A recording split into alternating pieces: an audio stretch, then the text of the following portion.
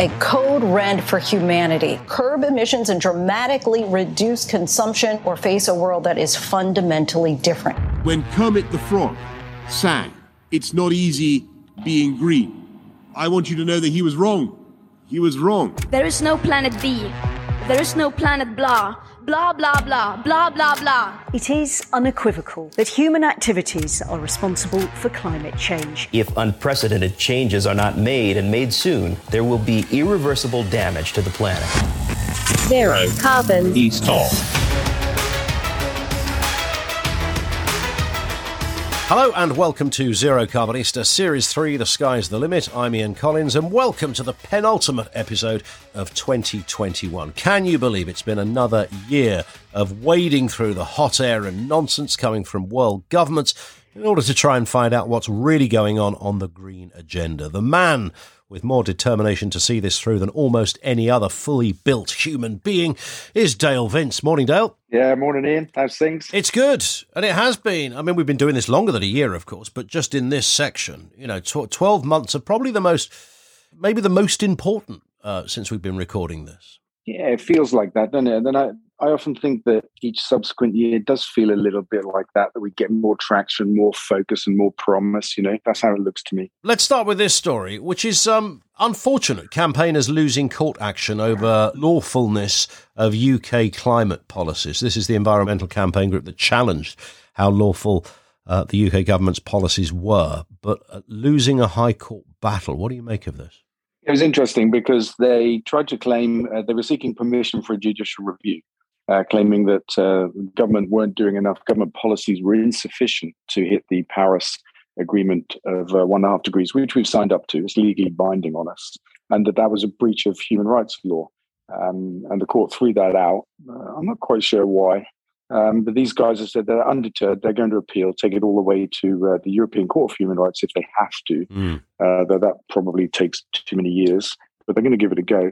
And I think it's really interesting that the court taking this decision that it's okay for us to sign up to 1.5 degrees and then have policies that don't hit that or won't hit that, and that's not something that we can challenge through the courts. Which is incredible. I mean, when you put it like that, that sounds incredible, unless it's one of those kind of weird technicalities of law that an appeal will iron out. Yeah, maybe it will. It can happen, can't it? Maybe a higher court will say, no, don't be silly. Yeah. Because they do that sometimes. Don't be an arse. That's what you want to hear judges say. Because this has been happening in Europe, hasn't it? There have been successful legal campaigns in Holland and France, I think, against government policies that were deemed insufficient by the plaintiff, I should say, not the defendants. And they've won. They've had success. Well, if a government sets a target and then the policies that surround that target can't possibly meet the target, then one would assume that's ripe for a challenge. You would think so, wouldn't you? That would be the natural order of things in my world. We'll keep our eye on that, so we'll get more detail on that, I'm sure, throughout the course of next year. Here's a question. Let's move to some football. Gareth on Twitter, can Forest Green's squad cope with all of these games being rescheduled? This better not screw things up, says Gareth. An FGR fan, I'm guessing. Yeah, sounds like it. And, we all hope the same thing, actually. It is a little bit of a, what would you call it, bit of an interruption in our schedule. But, I mean, it's only a week or so. It should be fine. We'll have missed 3 games hopefully by the time we come back. And, we've got a strong squad, strong mentality, great coaching staff. I don't see any reason why we won't come back and just carry on as we were.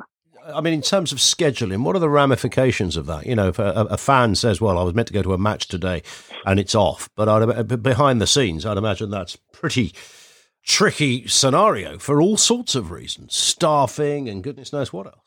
Yeah, it creates some work at the club, really, in terms of, refunds or rebooking for a different date, same game, different date, that kind of stuff. But we've got the added uncertainty also of when we do come back, it might be without fans, which would, be a different thing again. We've been there before, obviously.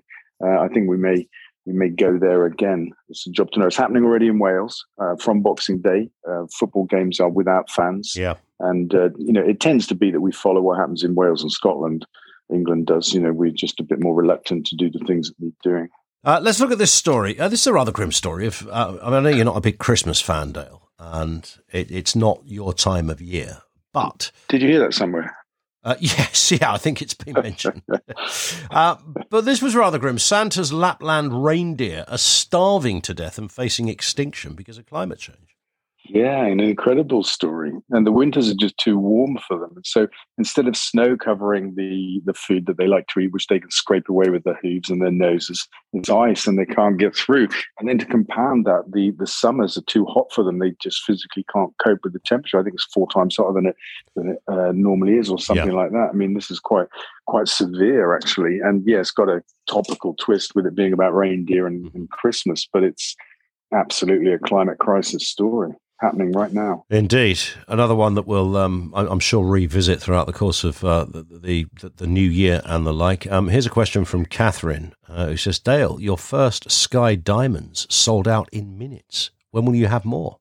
Is that right? Yeah, it's true. Last Thursday, we opened the online shop, finally, about a year after we launched the concept last November. And we sold out in a handful of hours. Wow. And the next... Yeah, which we were pretty chuffed with, because we had no idea kind of really how the market would be, you know, if people would buy these things. I mean, I assumed they would, because I think they're amazing, and people do buy diamonds anyway, so why not? But until you've done it, you just don't know. And so to have had that experience is really encouraging for us. We're currently in a place where we're just trying to get into regular production coming out of R&D, and our next batch of stones will drop in late January on the shop. That's good. And we're launching a jewelry joint venture as well, around about mid-January, with a designer jeweler, which is something new. Fantastic. So we're just about to get gearing up. And I mean, can I go to H. Samuels and buy one of your diamonds? That's the question. Not yet. That's the dream. That's the dream, to be the Intel inside of the diamond world. You know, the little sticker on computers that tells you the chip that's in there. Fantastic. Yeah, we want jewelers to see it that way, to say, look, all of this is made of Sky Diamonds, because you know the benefit to the environment from this kind of thing is so big in terms of avoided pollution and emissions and digging and all kinds of stuff. But how does that? I know we've been over this territory before, but for those who don't understand this, is the value of the value of a diamond? The diamonds are a girl's best friend. Every cliche about diamonds, etc. Is that based on the fact that, I mean, just parking for 1 second, the just industrial scale environmental impact and damage of mining original diamonds? But isn't it because of that they cost what they do, and therefore their exclusivity is reflected because they don't grow on trees? Whereas if you're growing them in a lab, as it were, does that somehow remove the mystery and the rarity nature of the diamond? Actually, what's happened is that De Beers made diamonds very popular maybe 50 years ago with a very clever, powerful marketing campaign.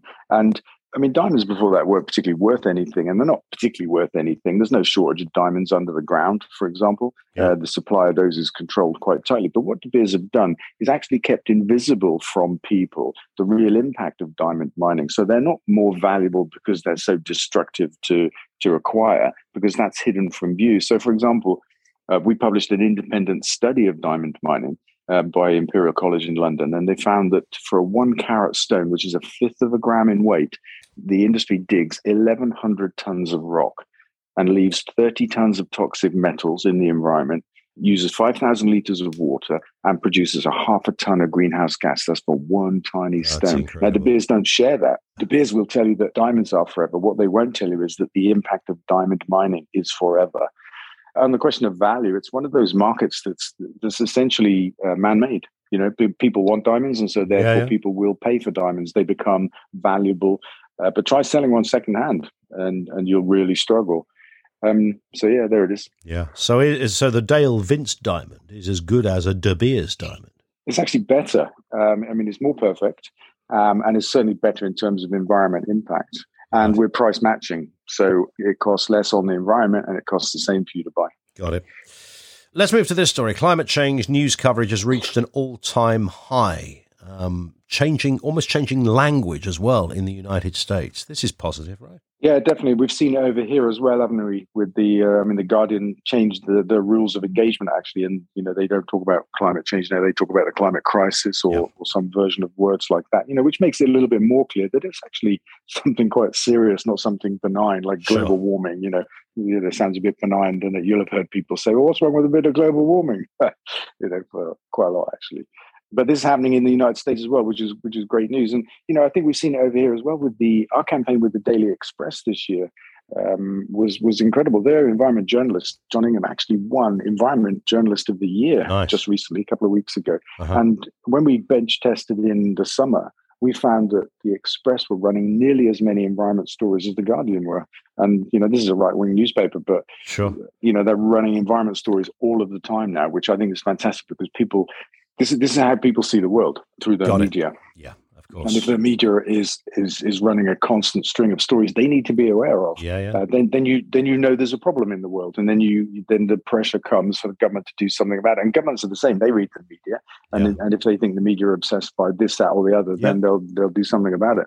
It's interesting because I took a call from a guy the other day who was not really sold on the a lot of the salient points of the environmental arguments and the nuances and the whole green agenda, really. But he did cite, and we've talked about Christopher Hitchens before, no longer, of this planet, as it were. But, I mean, he made the point, and this guy made the point. He said, look, you don't get two chances at this. So even though I'm skeptical, we might as well run with this just in case. And I thought, well, that's cool. That's all right, isn't it? Because at least he's willing to buy in to that possibility, which means the upshot is that he will alter his behavior and things he does as almost an insurance policy.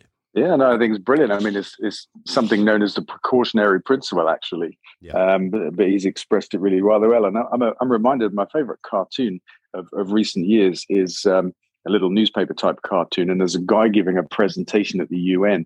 And on the screen, there's a list of all these great things like clean air and water and no climate change, whatever it is, this whole list of benefits that we get by fighting the climate change. Yeah. And somebody in the audience says, but what if climate change is a hoax? And it makes the fantastic point that we have all these enormous benefits by acting now to prevent and avoid the climate crisis. Yeah. And the only downside is clean air, all these kind of great benefits of a green economy, sustainable jobs, all that kind of stuff. And where's the downside? Here's a story. Sea snot, one of the grossest effects of climate change. Tell us more. Yeah, sea snot is happening around Turkey right now. And it turns out that combination of pollution and climate have caused a bloom in phytoplankton, which is really interesting stuff. In Greek, it means plant drifter or vagrant, you might think. And that kind of resonates for me. I'm a plant-eating kind of ex-vagrant. But this stuff has kind of bloomed and then died and formed a kind of the basis for a new form of life to grow. So it's been collecting debris in the sea, rubbish, human rubbish, fish bodies, for example. And then bacteria has come along and started to feed off all of this stuff. And it's kind of like its own little ecosystem. It's clogging up fishermen's nets, which I don't think is a bad thing, actually, because that means they get to leave the fish alone for a while. But it's clogging up ports and stuff. And it's an interesting kind of impact from the climate crisis that's not about weather per se. It's not hot, it's not cold, it's not something burning, but it's the sea being clogged up with snot, which is not very nice. Yeah, but it's really real. It's grim, but it's a reality. Ben on Facebook, final question. I know you're not a betting man, but do you think energy price cap will go above £2,000 in April? How the hell are we going to cope? I think there's a good chance. And I was just talking to Radio 4 about that before doing this. And, this week the government bunged £1 billion into the hospitality sector to compensate pubs and places for less custom due to restrictions and stuff like that, to support them so they don't go bust. In the energy world, the government are doing the opposite. They're forcing energy companies to sell power and gas at 1/3 the price they buy it for, forcing losses on them. They've forced 26 out of the market already, made them bankrupt. Yeah. What the government needs to do is say that, energy prices are too high in the real world. At the moment, it's an unreal world in England, or in Britain rather, because we've got the price cap. In April, the price cap adjusts itself. Then we get the real world. Yeah. And as Ben says, we could have north of £2,000 a year energy bills. Government needs to intervene in that and say, look, we'll take the hit. As a nation, we'll take the hit. We won't force energy companies to take the hit. We don't like the size of energy bills that are actually real. Got it. And intervene, do something, chuck a couple of £1 billion at it and level out energy bills for the next 12 months. Take all the anxiety away. There is a cost of living crisis going on at the same time with inflation and all kinds of stuff in it. You know what I mean? But what the government have done in the energy market is just perverse. They're forcing energy companies bankrupt. They're pretending to keep the price of energy down. In April, the price of energy will adjust itself to this crazy winter wholesale market. And it's going to go through the roof. And it's not a good thing. No, not a good thing at all. That's it for this episode, Del. We'll speak next week for our final one of the year. I think we're looking back next week, aren't we, at the year of 2021. Yeah, I think we are. So that's a kind of classic, isn't it? Yeah, it would be failing if we didn't do that, wouldn't we, Rez? It's absolute classic. But we got away without mentioning Christmas, particularly, didn't we? Yeah, that's true. This one, true. 2 days out from the main event. Well, I felt I should explain what I don't like about Christmas, but maybe we can do it on the next one. Looking back indeed. At Christmas, when it's all over with. Fantastic. Okay, don't forget, of course, to follow this podcast on your podcast provider so that you get each new episode automatically. Leave a review there as well. And do follow Dale on social media, twitter.com/DaleVince and facebook.com/DaleVince. Zero Carbon East of